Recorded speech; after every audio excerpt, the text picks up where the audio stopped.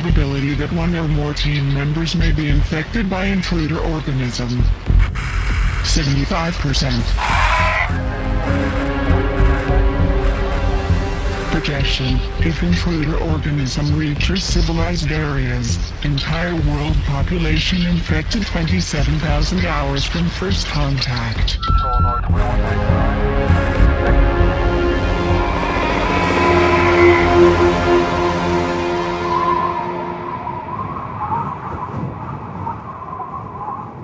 Welcome back to the Thing Minute Podcast, where we discuss John Carpenter's 1982 science fiction horror masterpiece, The Thing, 1 minute at a time. I'm Harper W. Harris from harperwharris.com, and joining me for the last day of the week is... Crystal Beth from Unlimited Lives Radio and The Fifth Element and social media at the Crystal Beth. I just realized I never said that. But you can follow me on those things. All over the internet, for sure. Yeah, that's me. So, yeah, thanks for finishing out the week with us. Of course. So, today we're talking about minute 95 of The Thing. So, this one begins with Gary looking at that mysterious fire we saw yesterday, and then it ends a minute later with everybody kind of splitting up and walking further and further into this very, very creepy basement. So, again, another, pretty quiet minute, although we do get some dialogue, and this is one where right at the beginning, this whole sequence with Gary, I've said this probably 100 times in the 95 minutes that we've done for this movie, but this is one of my favorite moments in the movie, just because we get this, first we hear Gary say, the generator's gone. And it's kind of we're kind of distant. It's kind of echoey, we're pulled back from him. And then Mac's is there any way we can fix it? And then we get this close up on Gary when he kind of reaffirms it, that he doesn't mean gone, meaning it's broken or it's out of gas. He means literally gone. Yeah. The whole it's gone, MacReady. That line is a really interesting one for me. I think it kind of is a turning point where we've heard them say it earlier that I don't think we're going to survive this, or we're going to bring this place down or whatever. To me, that moment right there is the 100% that's it. There's literally no way we're going to make it out of here. That's their death sentence. Yep. You're okay, well, yeah, there's an alien. Yeah, our friends are dying. Sure, we're for the fight of survival of our entire species right now. But the generator's gone. We're definitely dead. We're dead. Yep. So it's a pretty powerful moment. And I really love Gary, the way he delivers that too. The way it's written too is really nice too, because it is gone can mean a lot of things. So the fact that he has to kind of clarify it means that we get this bigger dramatic reveal of when he says that. It just works out really well. And it's a big change for the movie. It's this is it. Yep. And they all have their lamps now too. That's right. Finally. Only one flare. The rest people have normal lights. Mac will not give it up. He's this flare is just too cool. Yeah. I really Yeah, but he's just a looks guy. He just really likes having a flaming, sulfur, nasty smelling thing 10 inches from his face at all times. It's just, that's the way he looks best. I've never used a flare before. I want to. I know this movie really makes me want to just keep him in my car so that next time I have a flat tire, I can be all badass and have flares out. Right, or something, would be have an excuse. He's crazy. I really want an excuse to use a flare, because this movie does make them look real cool. And speaking of flares, I thought this was something I didn't notice until watching it real closely for this episode. Right after that line from Gary, we get a nice kind of visual moment of MacReady. He's holding his flare up, and then he slowly kind of lets it down, which is to me a nice kind of visual thing of it's almost like the sinking stomach feeling in visual form or something. He doesn't have to say anything. You know exactly what he's thinking. It's he's kind of giving up almost. Yeah, and he lowers it down right next to the dynamite. Real smart. Yeah, well, he is the drunken helicopter pilot. Yeah. So always have to go back to that. Anytime you start to think that he's a super competent leader, you got to remember this is the guy who was at the beginning of the movie, he's I don't give a shit about any of this. I just want to go get drunk in my shack. Yeah. And fly around sometimes. Yeah, once in a while. Only when it's really, really safe. I'm going to be really whiny about it when it's not 100% safe. That's why I went to Antarctica to be a helicopter pilot, so that I could fly in perfect weather all the time. So funny. So yeah, we cut from that kind of very dismal moment to another really cool shot where, we got him lowering the flare in the one shot, and then we cut to the next moment where we see this like very cool, almost cartoony dynamite plunger drop to the ground. And then the camera follows the lantern back up. So it's like we've got this downward movement in the last shot, and then we've got an upward movement to go back up to the characters in the next one where we follow that lantern. The lantern really gets a prime shot here, finally.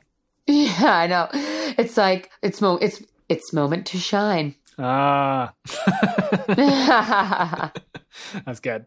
But I'm glad he's finally holding something that's not going to catch all that dynamite on fire, like 2 inches from his from all the explosives strapped to his chest. Finally, what a way to go, though, right?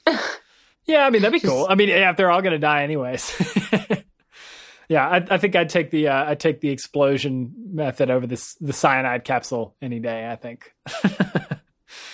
So yeah, basically now we're really entering like the end of the movie here, where now like we've got the dynamite thing set down, and they're like, so Max basically spelling out his plan where they're gonna literally burn the place down so that it just sinks into the ice and everything is gone. So, which to me almost it's like, I don't know if it seems like a logical plan from the outside, but the more I think about it, it's like, if the thing knows, and maybe the thing doesn't know this is happening, but if the thing knows that they're going to blow up the base, which I would think seeing all these other explosions, it's probably got a pretty good idea of that at this point. Yeah.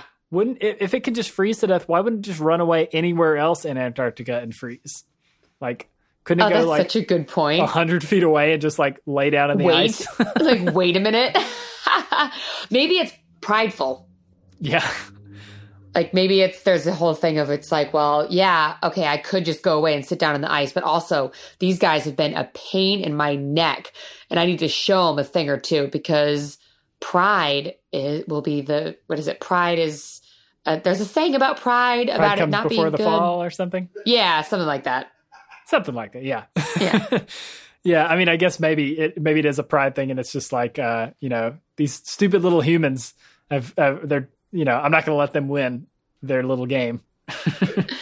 Oh my God. My husband is laughing his butt off at me trying to remember the pride saying. Podcasting is one of those things where you suddenly realize every time you talk to somebody new, you realize there's something that everybody else knows that you, for some reason, have never heard or can't get right. Yeah. Or like you can't speak correctly sometimes. You're like, wait, I thought I was eloquent and I'm not. I've had a million of those moments where I realized like there's been a phrase or a word that I've been saying wrong my entire life. And podcasting's really good for pointing out those kind of things.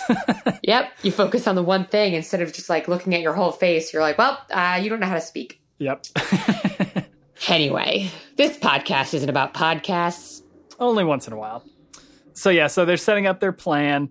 And basically, this is the horror movie trope in this movie of let's split up, which is never, ever, literally ever a good idea, especially in this situation. They literally said at the beginning, don't do that. They're like, we're teaming up. You're going place to place. I'm like, they have all the time in the world right now, pretty much. Don't split up. Ugh. Yeah, this was one of the times I was yelling. Yeah, totally. I mean, that's exactly my thought, too, is like, there's no rush, really, right? Like, I mean, unless they're thinking about what I mentioned earlier about the thing like running away and freezing, that would be the only thing, but nobody says anything about that. So it's like, why not just all three go together and like, I think I would probably be like forming like a circle, like everybody's backs to each other and like slowly tiptoeing around, like looking ridiculous, but like just make it so there's no way anybody could sneak up on you. Like there's no reason why these guys need to split up whatsoever. It's such a bad idea. Always bad.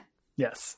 It's one of those tropes that just, I guess, this movie would end, the ending would be pretty boring if they just succeeded, I guess. So that's true. If all three of them just set these explosives and blew it up and the end, but we got to split them up so we get a little more creepiness with Blair kind of skulking around here. So, cause nothing is scarier than Wilford Brimley in a basement.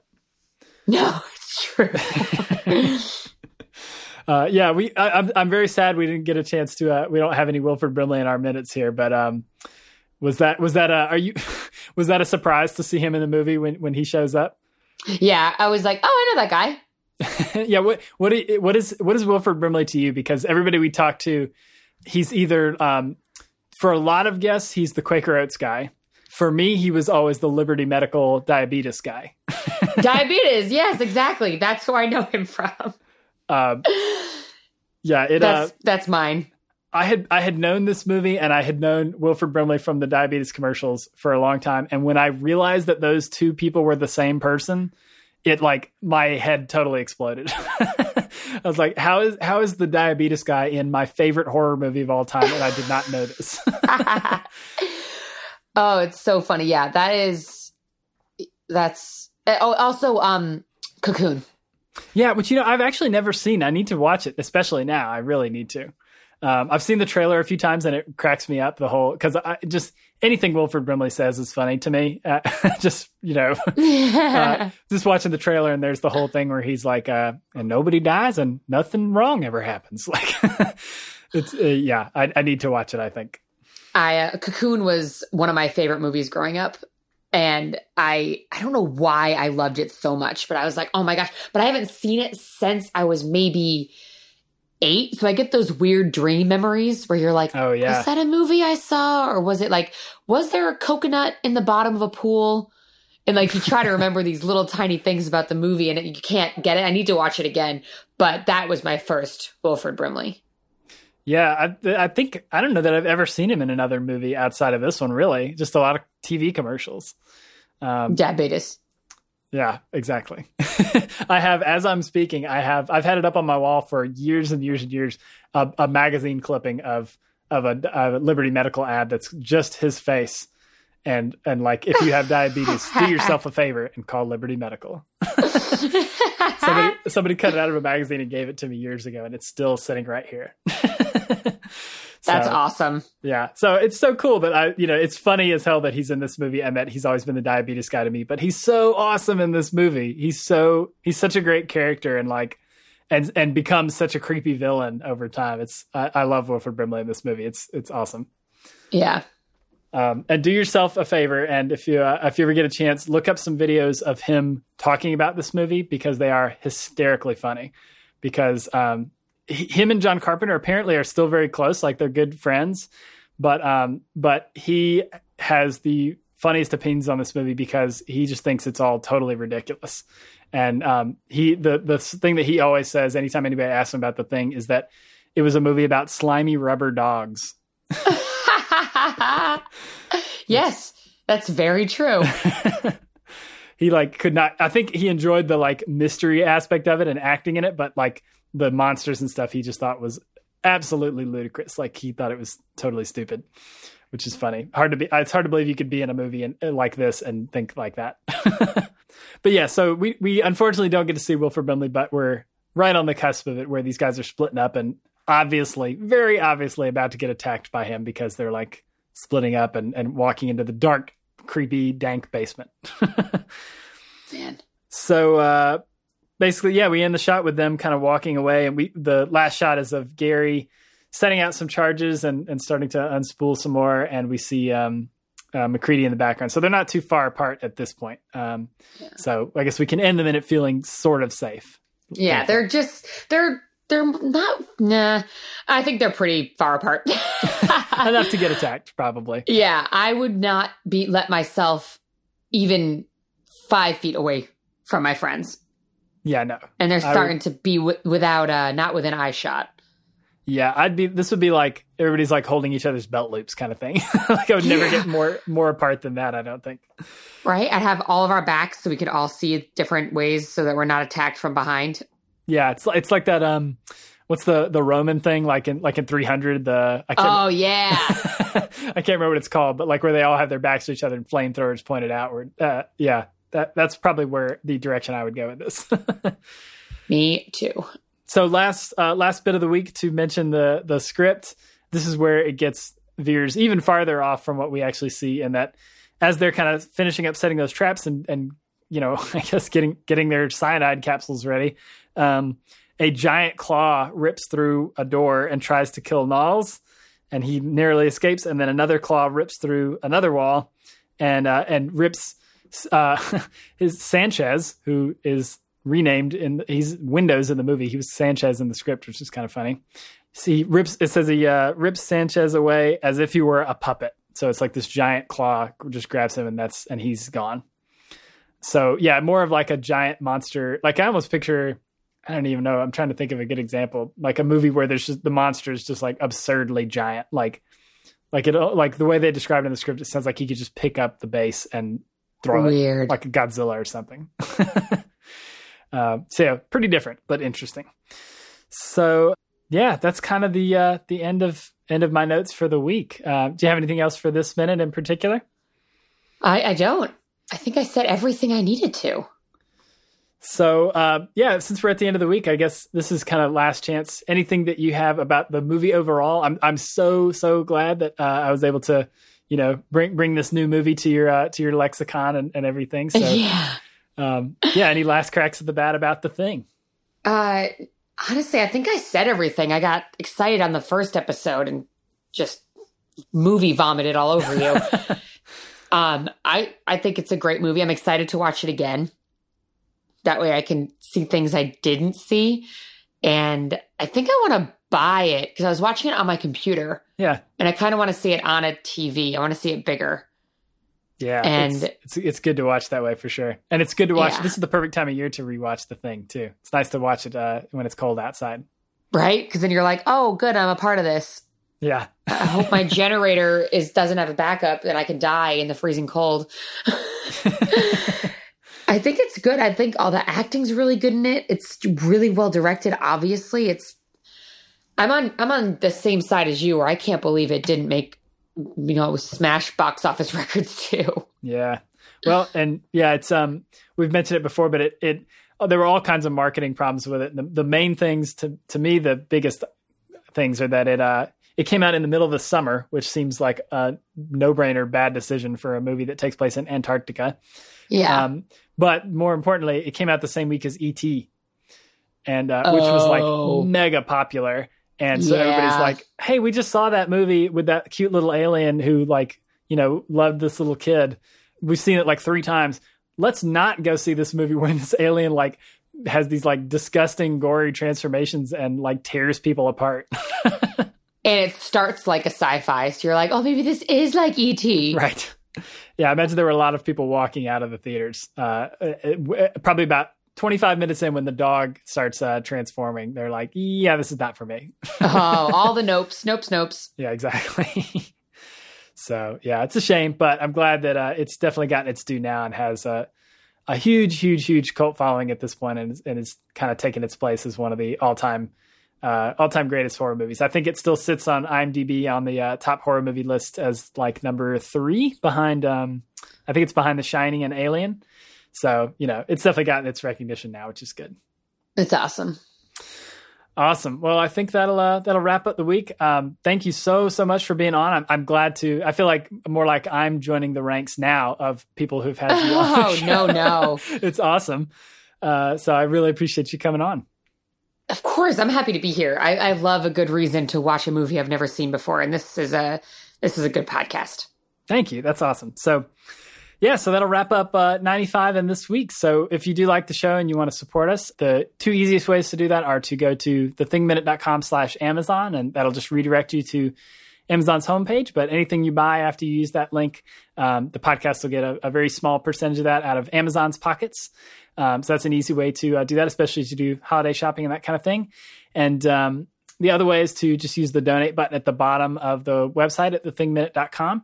So for everybody that's done either of those things, I really, really appreciate that. It helps kind of cover hosting costs and website costs and stuff like that. So thanks to everybody who's done that. And this is actually, I didn't even think about it, but this is the last episode for 2017. So wowie! Yeah, this will be just a few days before New Year's Eve. So I hope everybody has a wonderful New Year's Eve. And if you're all still human in 2018 when we come back, make sure to come back for another episode of The Thing Minute. Thanks for listening. If you enjoyed the show, please go to thethingminute.com. There you'll find the show notes with links to anything we talked about on this episode and lots of other resources on The Thing. You can also find us on Twitter at The Thing Minute and on Facebook at facebook.com/TheThingMinute. But most importantly, subscribe, rate, and review us in iTunes so you'll never miss an episode. Check out other podcasts like this at moviesbyminutes.com, and be sure to head over to starwarsminute.com to listen to the team that started it all. Thanks for listening, and until next time, this is Harper signing out.